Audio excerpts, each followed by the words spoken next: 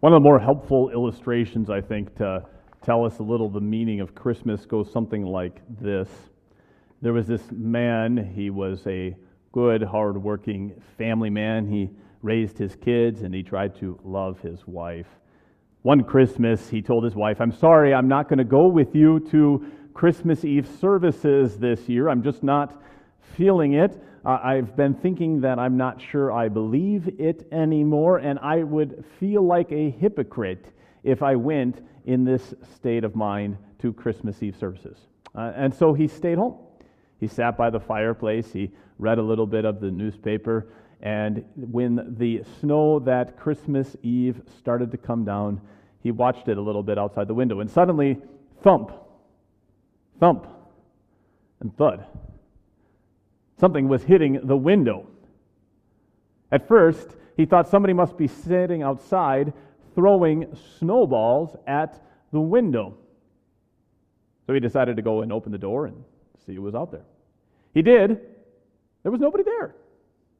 Nobody there except a few small birds huddled on the ground outside the door. For some strange reason, he felt compassion for these birds. And so he looked at the birds. He thought, they shouldn't be sitting out here on Christmas Eve. They need to be warm. They need to be safe, protected from the storm. Suddenly he thought to himself, aha, I'll take them to my kids' barn, to the barn where they put the ponies. So he threw on his boots, he threw on his coat, and he went out to the barn, and he opened the barn doors, turned on the light. Thought, certainly the birds will come now. They didn't. He went and got some breadcrumbs and some bird food, and he made a little trail to the barn. They'll follow that for sure. No. Then he tried to gently herd and shoo the birds toward the barn. They, of course, flew every direction except for the way he actually wanted them to go. So he thought to himself, what am I going to do? He realized that to the birds, he was a big, scary monster. They were frightened of him. They were terrified of him. They did not trust him. They did not know that they could listen to him. And he said, what am I going to do? If only I could get down to their level and tell them not to be afraid. Tell them that they can trust me. Tell them that they can follow me and they will be safe and they will be warm and it'll all be okay.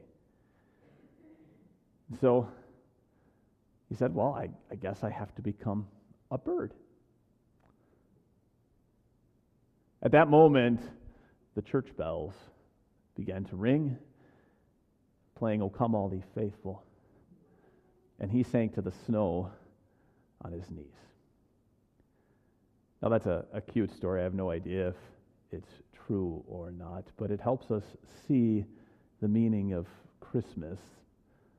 We need to be rescued by somebody, and we are foolishly and stupidly sometimes flying into the window, trying to get to the places where we think we can find warmth and safety. The one person in the whole world who could actually lead us there is waving his arms at us saying, this way, guys, let's go. And we won't follow. What we need is somebody to come among us and become one of us and say, it's okay, you can trust me, you can follow me, I will lead you to safety. And that's what God has done in Jesus. He became that man among us. He called us to follow him, to go after him, and to find the safety, to be rescued from all of the storm, sin, sickness, death, everything. And the only question of Christmas is, do we follow? Right? Do we go? The light has come among us. There's that guy saying, this way to the barn. Do we actually follow him? It's not a foolish question to ask, especially when you look at today's lesson. Look at today's lesson. John preaching out in the wilderness. He's teaching, he's baptizing people. John is a pretty eccentric guy. He's gained a huge following. many of whom are very religious people, Pharisees and Sadducees and all the big religious leaders of the day. And we don't think it would be an exaggeration to say that there were hundreds of people there listening to him. John says, "Look, the Lamb of God." And I bet he even pointed at him. And how many people went after Jesus? Did hundreds follow him? Did dozens follow him? No. How many? 2, right? 2. Hundreds of people. All of the biggest and the fanciest religious leaders of the day, all of the people who knew their Bibles inside out, 2 walked after him. It's not a foolish question to say, if somebody comes and says, "Follow me this way to the barn, this way to safety, this way, and it'll all be okay," to ask, will we actually follow him, or will we keep flying into the window, stupidly trying to save ourselves? And that's what God wants us to do today, to take a little inventory, right? To look at our hearts. That's why he asks later on, what do you want? What do you want? It's Epiphany, and at peace, at Epiphany, we take this time to look at the light that Jesus shines into this world. He brings us the glory of God. And so it's the right time to ask ourselves, do we want to walk in that light? That's what I want to do with you and I today. First, I want to just portray for you, give you a beautiful picture of this light, this glory, this presence, and this power of Jesus in our lives. And then secondly, help you take a little inventory and say, hey, am I living in the light? Those 2 things. First, John, like me, uses another picture. We've used all kinds of pictures for God's world this morning. The light, the life. John says, look, the Lamb of God. Let's talk a little concretely. What is God's world like? What is this Christmas world look like? First, God relates. That's the first thing of God's world. In technical terms, God is triune. He relates to himself, and he relates to the creatures around him. He creates or establishes connections. That is his love. He hates the enmity and the division and the separation and the aloneness of this life. He despises the destructive nature of the devil and what he does to relationships in this world. God relates.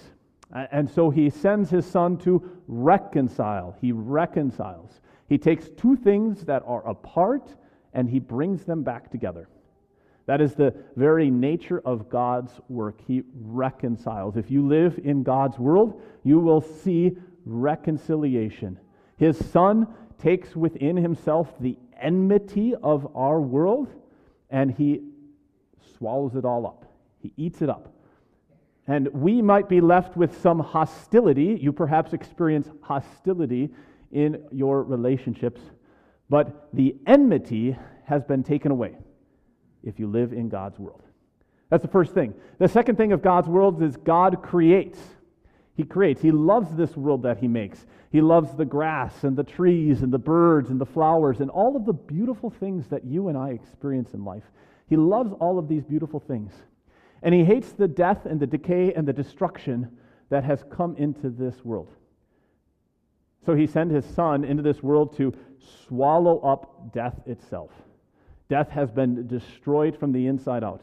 And what you and I then will be stuck with, what we'll have to live with if we live in his world, is sickness and sleep, but not death. Right? We experience sickness and sleep as we live in his world. Third thing, God lives in his world. God truths.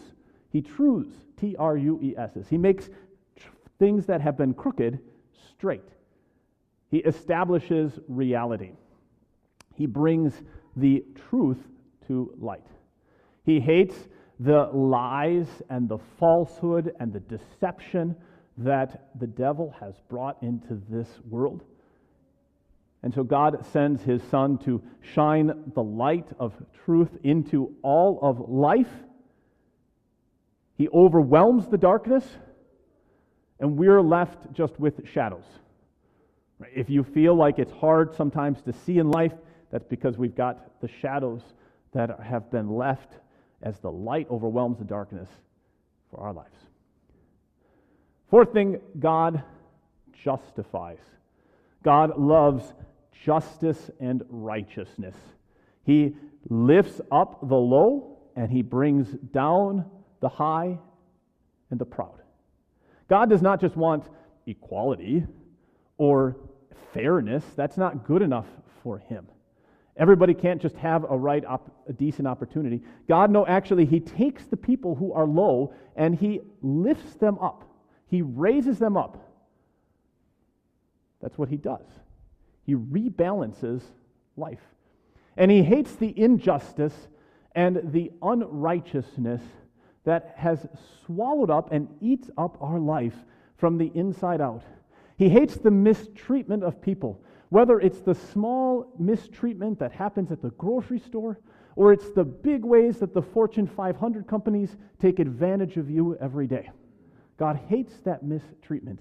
And his world, his Son, has come into it to take injustice into himself. He then treats people correctly to raise them up. He rips down the high and the haughty, and he absorbs injustice within his own body. And fifth, then, God forgives. God hates the guilt and the fear and the weight of our wrongs that we carry around all the time on us. He wipes it all out. He takes away the evil, the wrongdoing, the punishment, and he gets rid of it all. And he raises up, he lifts off of us the burden. He has sent his Son into the world to pay the cost and the price of all of that wrongdoing so that he can, once again, raise us up.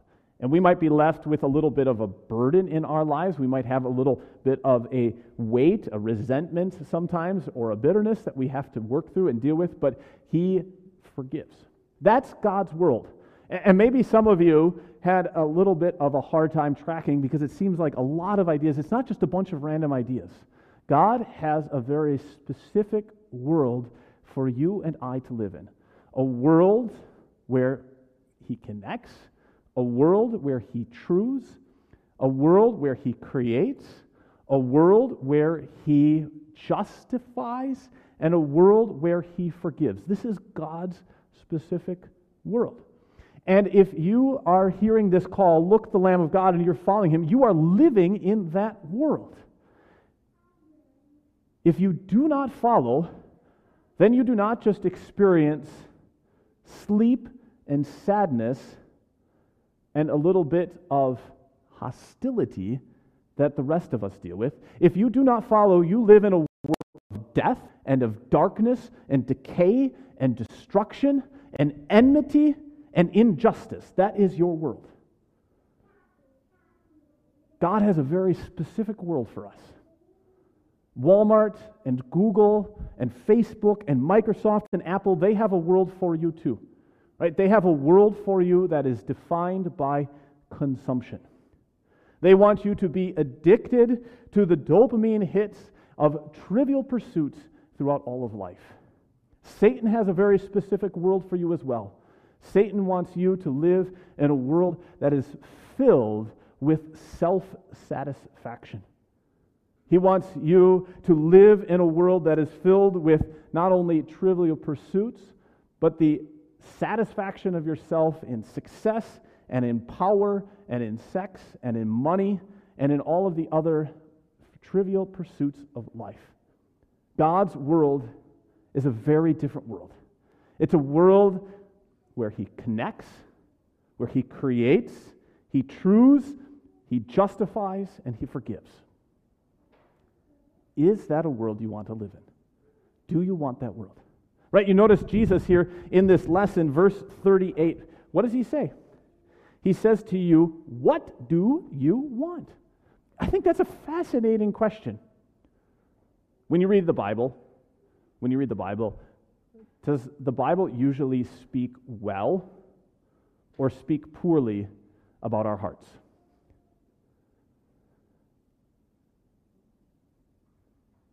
What do you think? Does the Bible speak well or poorly of our hearts? You don't have to tell me, just think of an answer quick.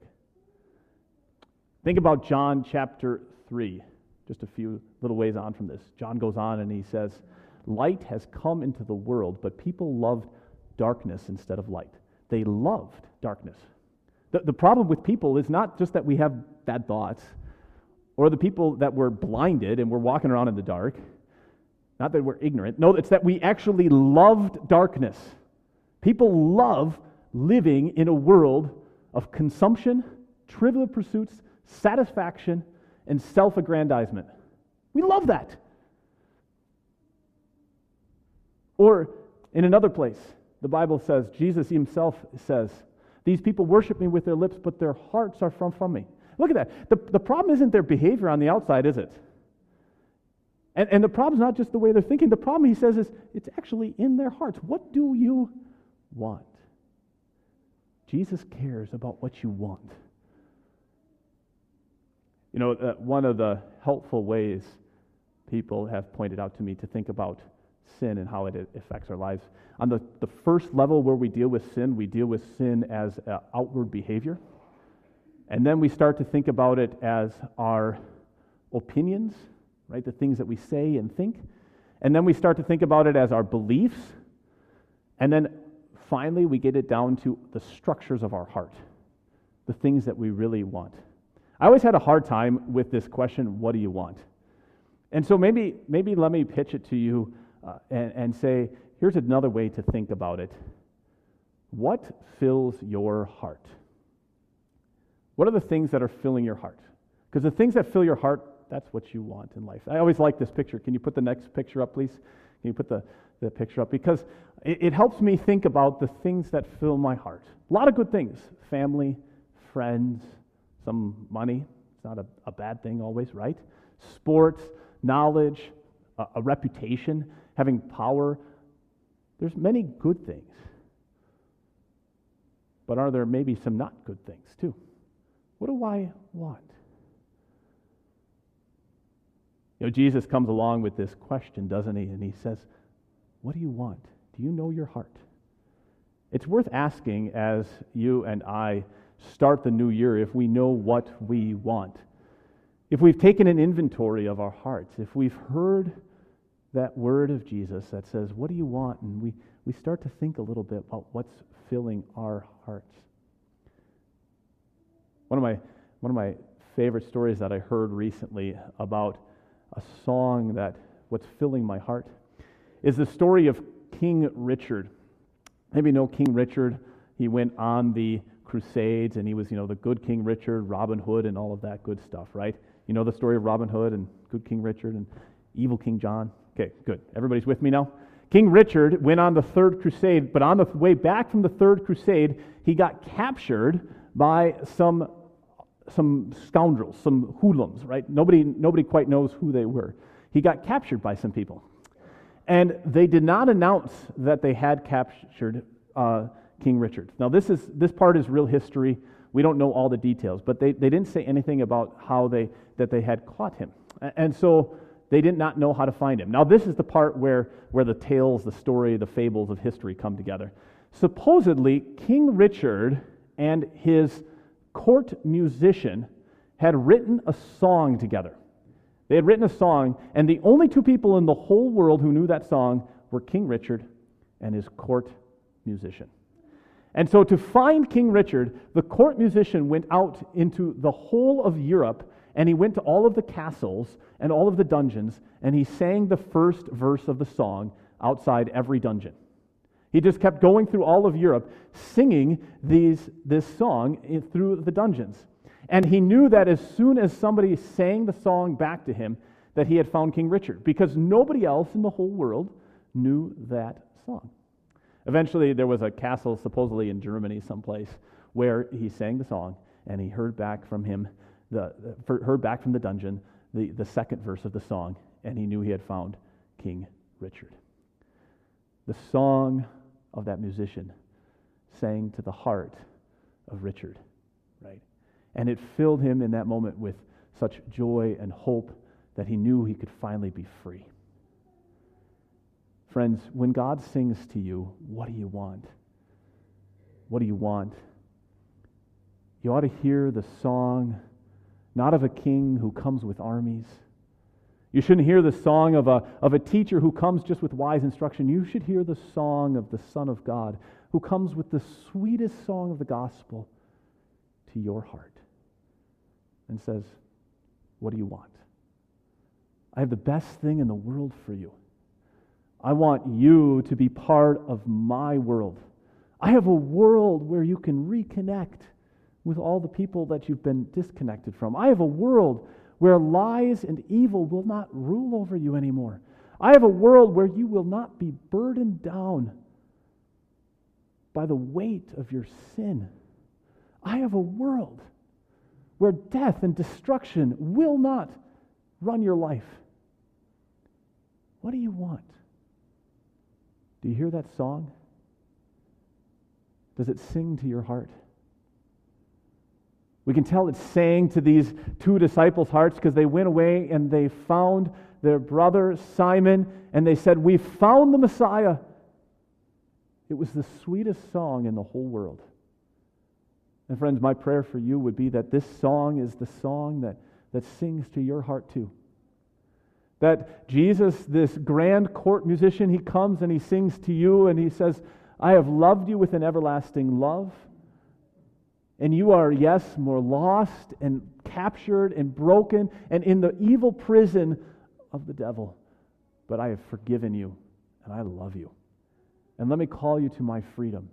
Hear the song. Hear the song of the grand musician who wants you. Can I pray that that song would speak to your heart and you would know exactly what you want because you want His world? Let's pray for that. Lord Jesus, we thank you that as you come into the world, you bring light for us. And we pray that you would sing that song to our hearts and that our hearts would be so filled with the song of your world that we would want to be part of a world where there is connection, where there is truth, where there is justice and forgiveness. Bring us into that world. Sing this song to us, Lord, so that we are filled with what you want. We pray for that in Jesus' name. Amen.